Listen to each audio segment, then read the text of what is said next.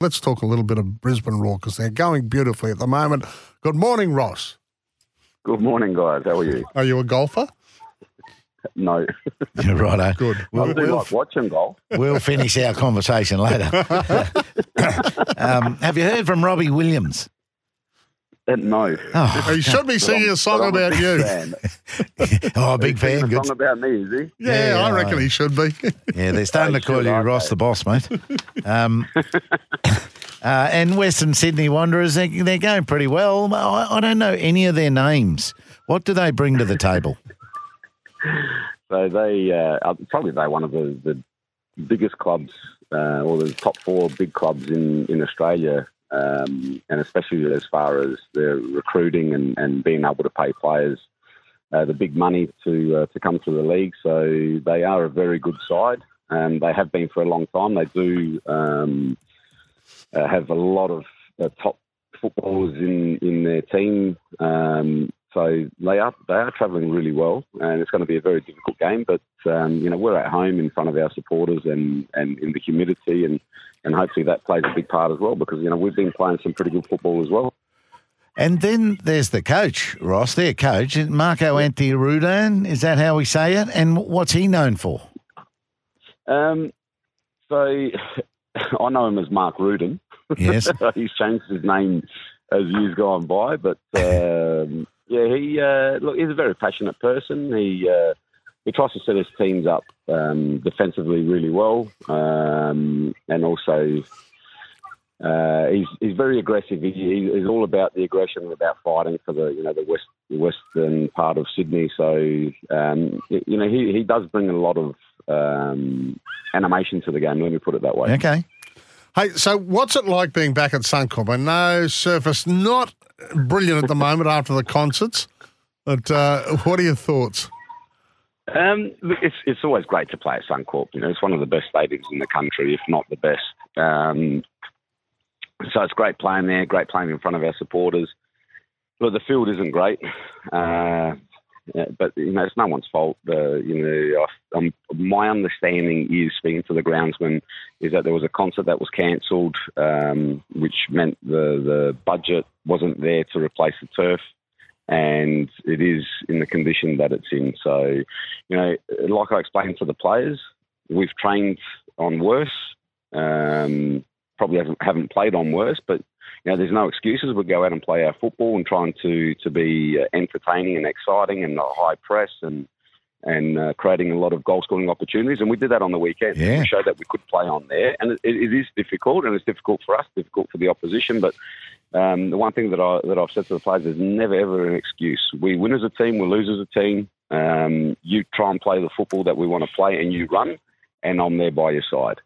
Yeah, that's brilliant. I tell you what, the one message we're getting from the players that your players that we interview on the show, they love having you there. And I mean, I don't mean to blow smoke, but they're loving what you want from them and the sort of footy that you want them to play. Yeah, look, that's good that they are enjoying it, and you can see in training sessions and also in games the amount of effort that they put in. But it's also.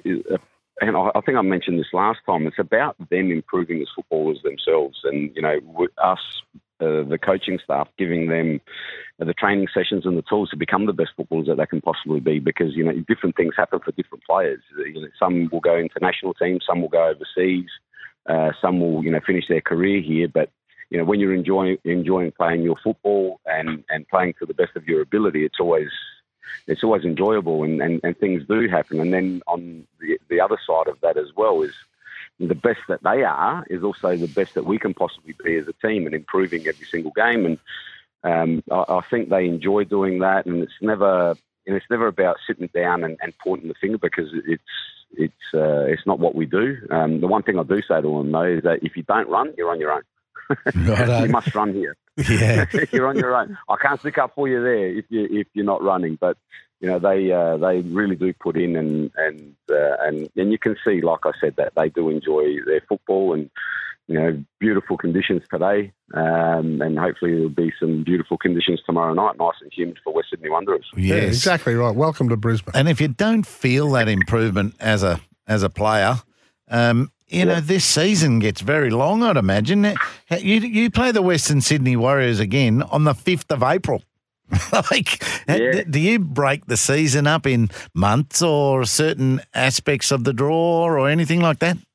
I have no idea how they come to this conclusion, how we play. I think we play some teams. I don't even look at it anymore, to be honest. I think we play some teams 3 times, some teams 2.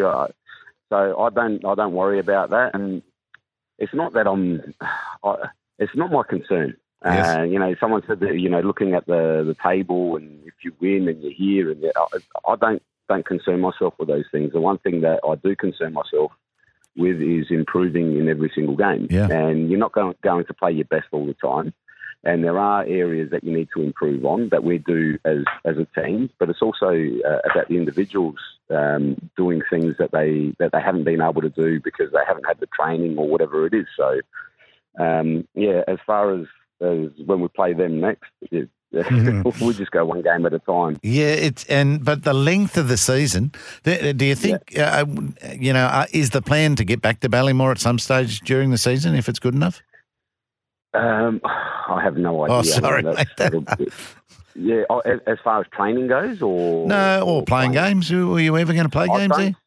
I don't think we can play there for the simple reason that it's not fit for an A-League game. Yes. Not so much the surface. I think it's like the fencing around the field, and so there's certain criteria that I'm not across that would need to be covered there. Yeah. But as far as training goes, I'm pretty sure that we're heading back there in the new year, so it should be exciting. But you know, it's difficult wherever we go because we're guests wherever we go at the moment, and you know, we've got to comply with everyone else and make sure that you know, we behave ourselves and we're well mannered, you know, with the people that we're working with. Yeah, plenty of fans for the doubleheader too the other night and made plenty of noise. Are you keeping faith with the kids? We spoke earlier in the season and you said, look, I don't care how old they are. If they're good enough, they'll be in my starting side. Yeah, and nothing changes. The one thing that has changed, and I did mention it in an interview yesterday, is that we're no longer going to look for a striker. There was a collective agreement with myself and Zach Anderson and Casper Tafter, the directors, that you know, if we did bring a striker in, it would probably stop the growth of young Waddingham up front. And he's just gone, for me, from strength to strength. You know, he's still 18 years of age, and I think it's a real positive. You know, and the coaching staff you know, we all in agreement that you know, we would like to bring a winger in if we can, and not a striker, because we don't want to stop Waddingham from progressing, you know, into the player that he can be. And then the young boys as well, with Quinn McNichol and Rylan Brownlee. I'll continue to play them if they're the ones that are performing in training. They're the ones that will be in the squad. So, you know, it's great to see, you know, so many Queenslanders as well. And I think that's really important. You know, it was clear when I first came here that we needed to get more Queenslanders back in the team because, you know, I saw it in Adelaide, and it's been in Adelaide for a long time because I'm South Australian. I played at Adelaide United and coached there. Is that there's so many South Australians there that they actually fight for the team that they supported.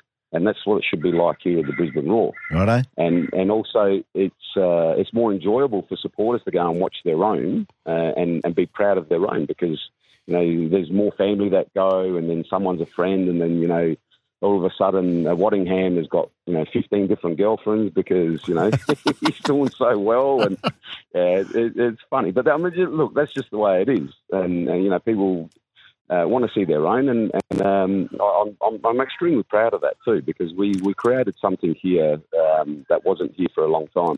Really good. That's awesome. And you've got them again tomorrow night, Suncorp Stadium, top of the table, Raw against the Western Sydney Wanderers. Can't wait, and chance of Brisbane to go top of the table. That would be fantastic. Ross, I know this was always a challenge for you, this interview, the part of the week, isn't it, this one? But we really enjoy spending time with you, mate. Thanks, Ross. Good luck.